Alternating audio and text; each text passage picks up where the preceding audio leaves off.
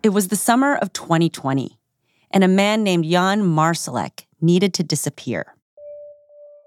The company that Marsalek helped lead was crashing down. Billions of dollars had disappeared, and authorities were alleging a financial conspiracy.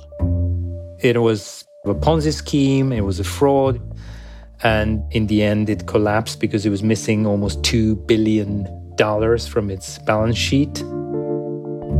Law enforcement was closing in. And so, under cover of night, Marsalek fled. Hours before an arrest warrant was issued, Marsalek boarded a private jet from a small Austrian provincial airport. And this airplane took him to Minsk. From Minsk, the capital of Belarus, Marsalek moved again. He was picked up in a car by the Internal Secret Service of Russia, the FSB, and he was kind of chauffeured all the way to Moscow. Why Moscow? That's because intelligence agencies now say that Marsalek was not just involved in financial fraud. He was also a Russian spy. Since Marsalek fled more than 3 years ago, authorities have been hunting him down. Our colleague Boyan Penchevsky has been following Marsalek's story. It's a rather extraordinary story about the biggest financial fraud in recent European history. It's a story about one of the most wanted men in the world. And it's a story about Russian espionage involved in all of these things. A lot of very fascinating elements there. Absolutely. It's like a Netflix series, really, or a James Bond movie. Welcome to The Journal, our show about money, business, and power. I'm Jessica Mendoza. It's Tuesday, January 2nd.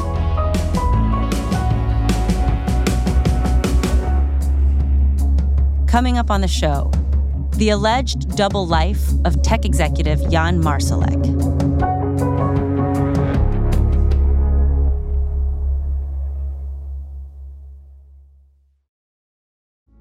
This episode is brought to you by Citizen M. There's no better feeling than finishing work for the day, sipping an ice-cold soda, and nuzzling down into a Citizen M bed. Recharge your brain and batteries at Citizen M hotels. They're in the tech cities, Menlo Park, Miami, Austin, New York, San Francisco, where people like you work, sleep, and play. Book now at citizenm.com/thejournal.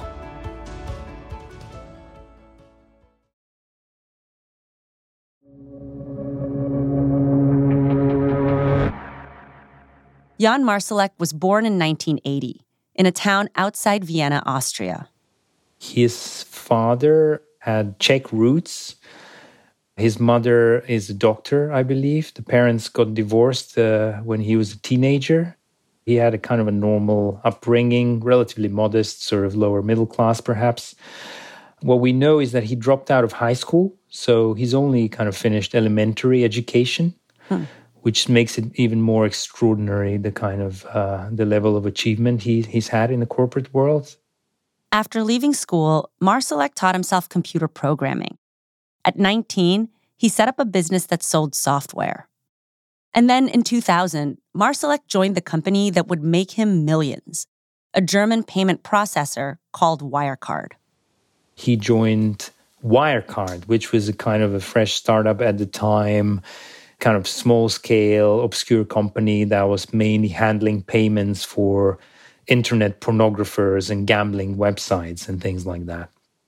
Although Wirecard started on the seedier side of the internet, it eventually grew to be worth almost $30 billion and rivaled PayPal in Europe.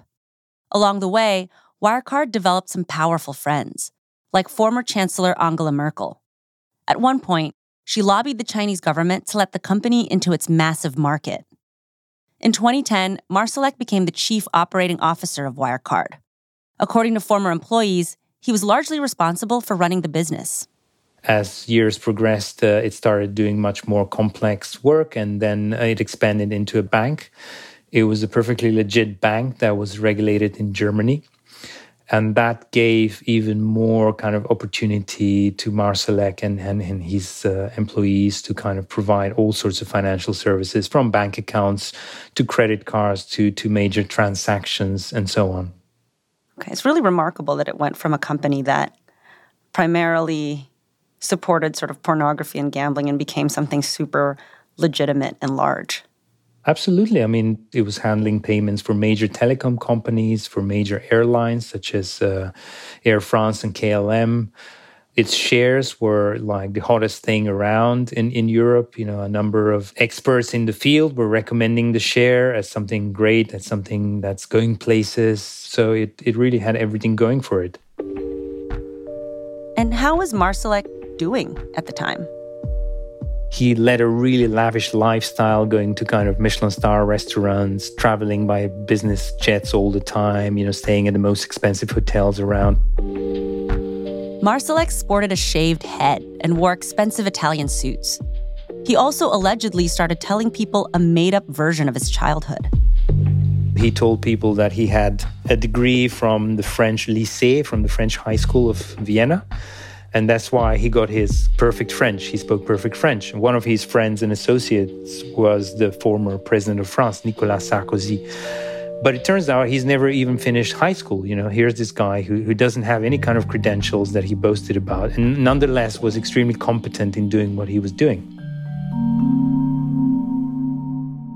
When he was out socializing, Marsalek often bragged to people about a lot more than just where he went to school.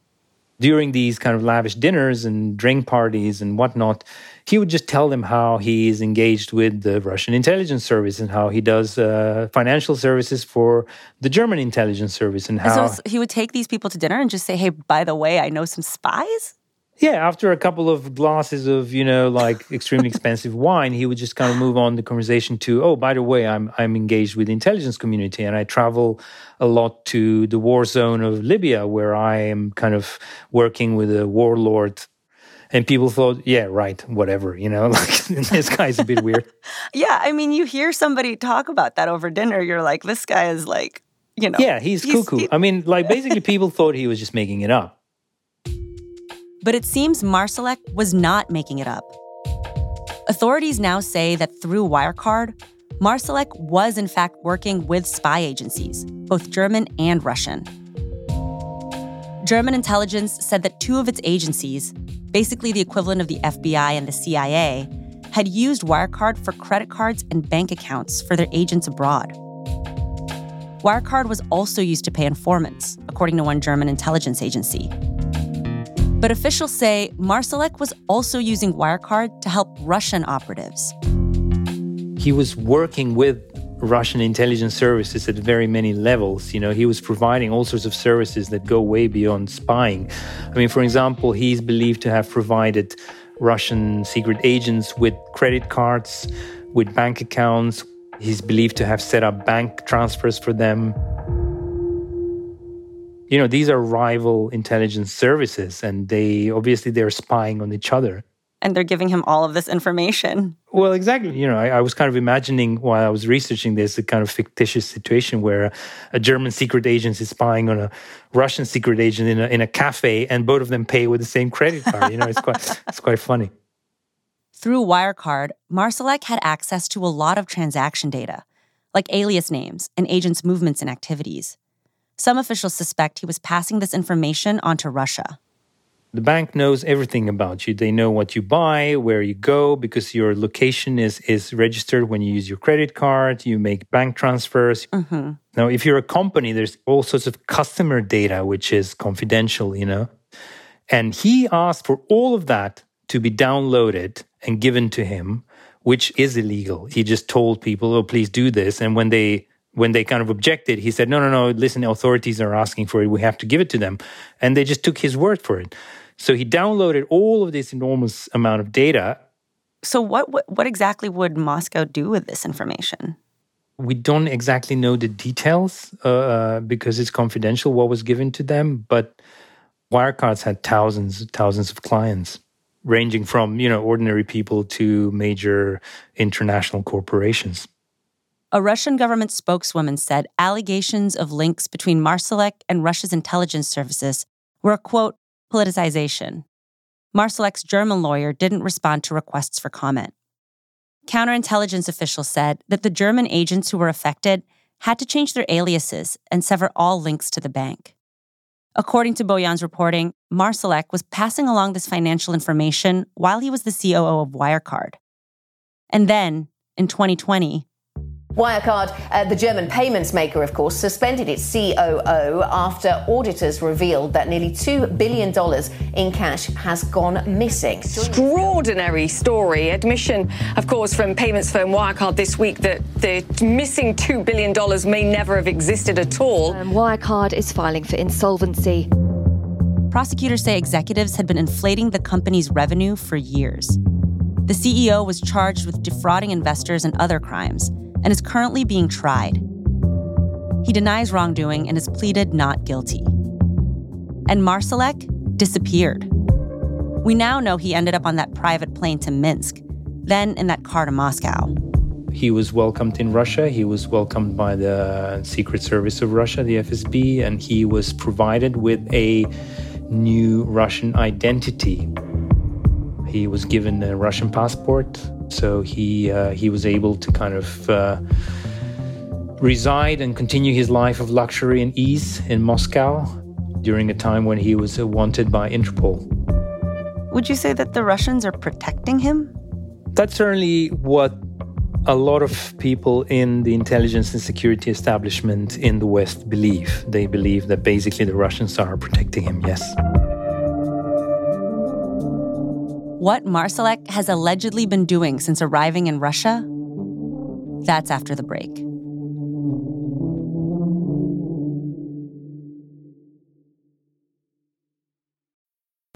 This episode is brought to you by Vonage. With Vonage Video API, your developers can easily create custom video experiences tailored to your business. Enhance every conversation with live video, whether it's delivering faster tech support, improving customer service, or enabling interactive meetings and events. Unlock the true video potential of your business. Discover how at Vonage.com. This episode is brought to you by Vonage. With Vonage Video API, your developers can easily create custom video experiences tailored to your business. Enhance every conversation with live video, whether it's delivering faster tech support, improving customer service, or enabling interactive meetings and events. Unlock the true video potential of your business. Discover how at Vonage.com.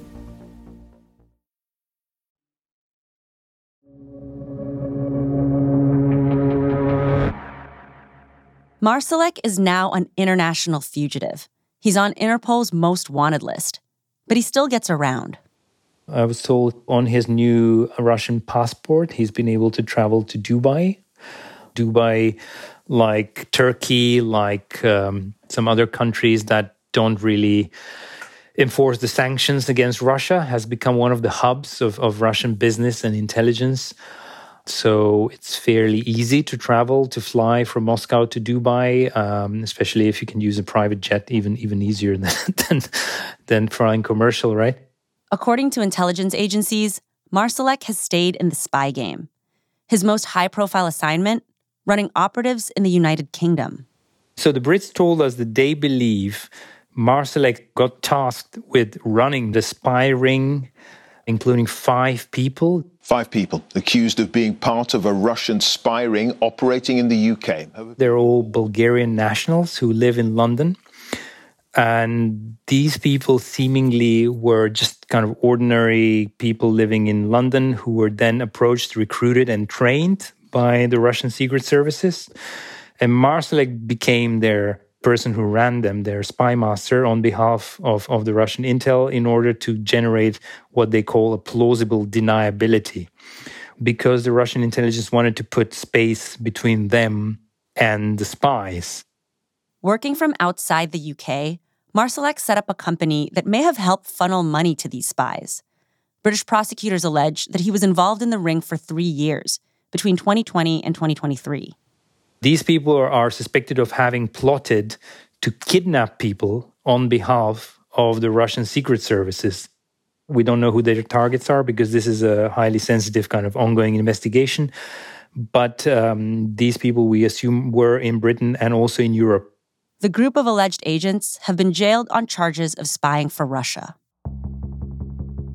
According to Western intelligence, Marsalek was also helping another notorious, opaque arm of the Russian power structure. Russia's Wagner mercenary group. The Wagner Group. Wagner was meant to be carrying out Russian state interests. They operate almost like a kind of mafia network, teaming up with governments that cooperate with them.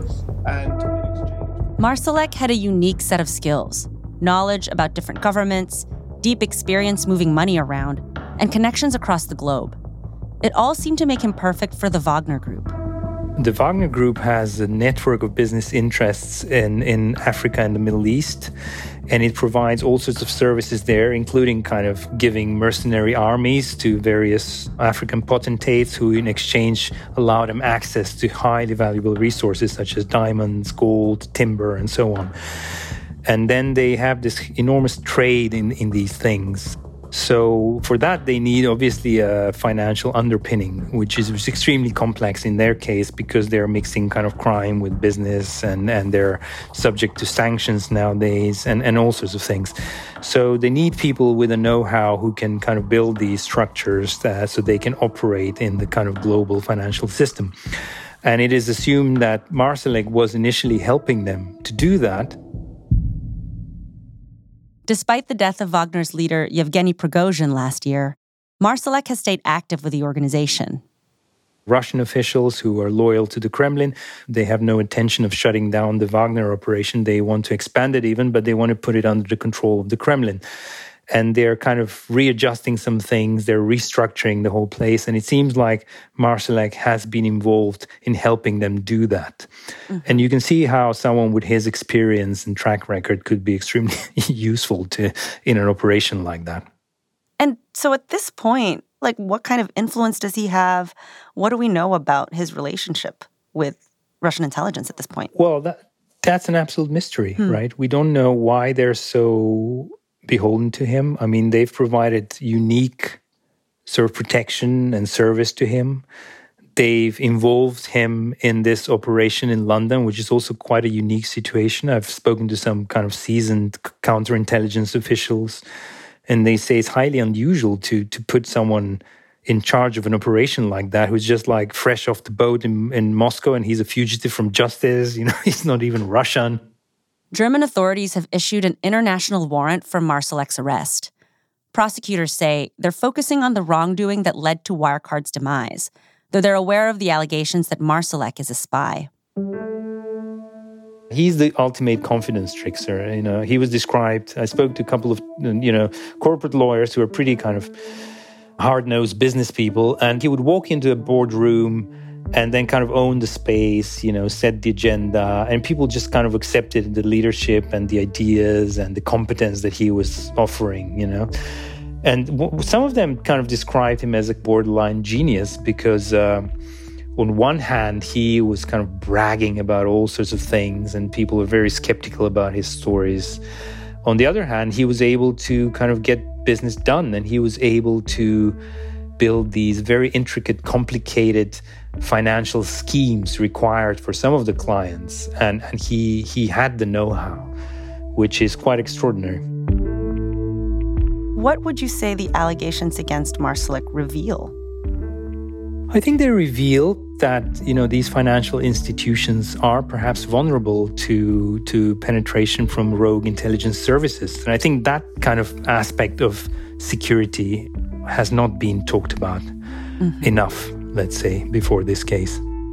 And obviously, like everything else, what was the role of finance in every kind of endeavor? Right. It's the underpinning of everything. You need to make payments, you need to shift money around, you need to stash cash, you need to, pay agents, you need to pay sources, you need to bribe people, you need to buy weapons. Money makes the world go round, including spies. Yeah, exactly.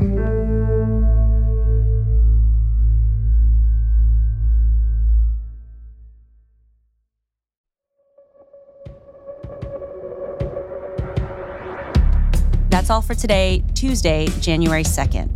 The Journal is a co-production of Spotify and The Wall Street Journal. Additional reporting in this episode by Max Colchester.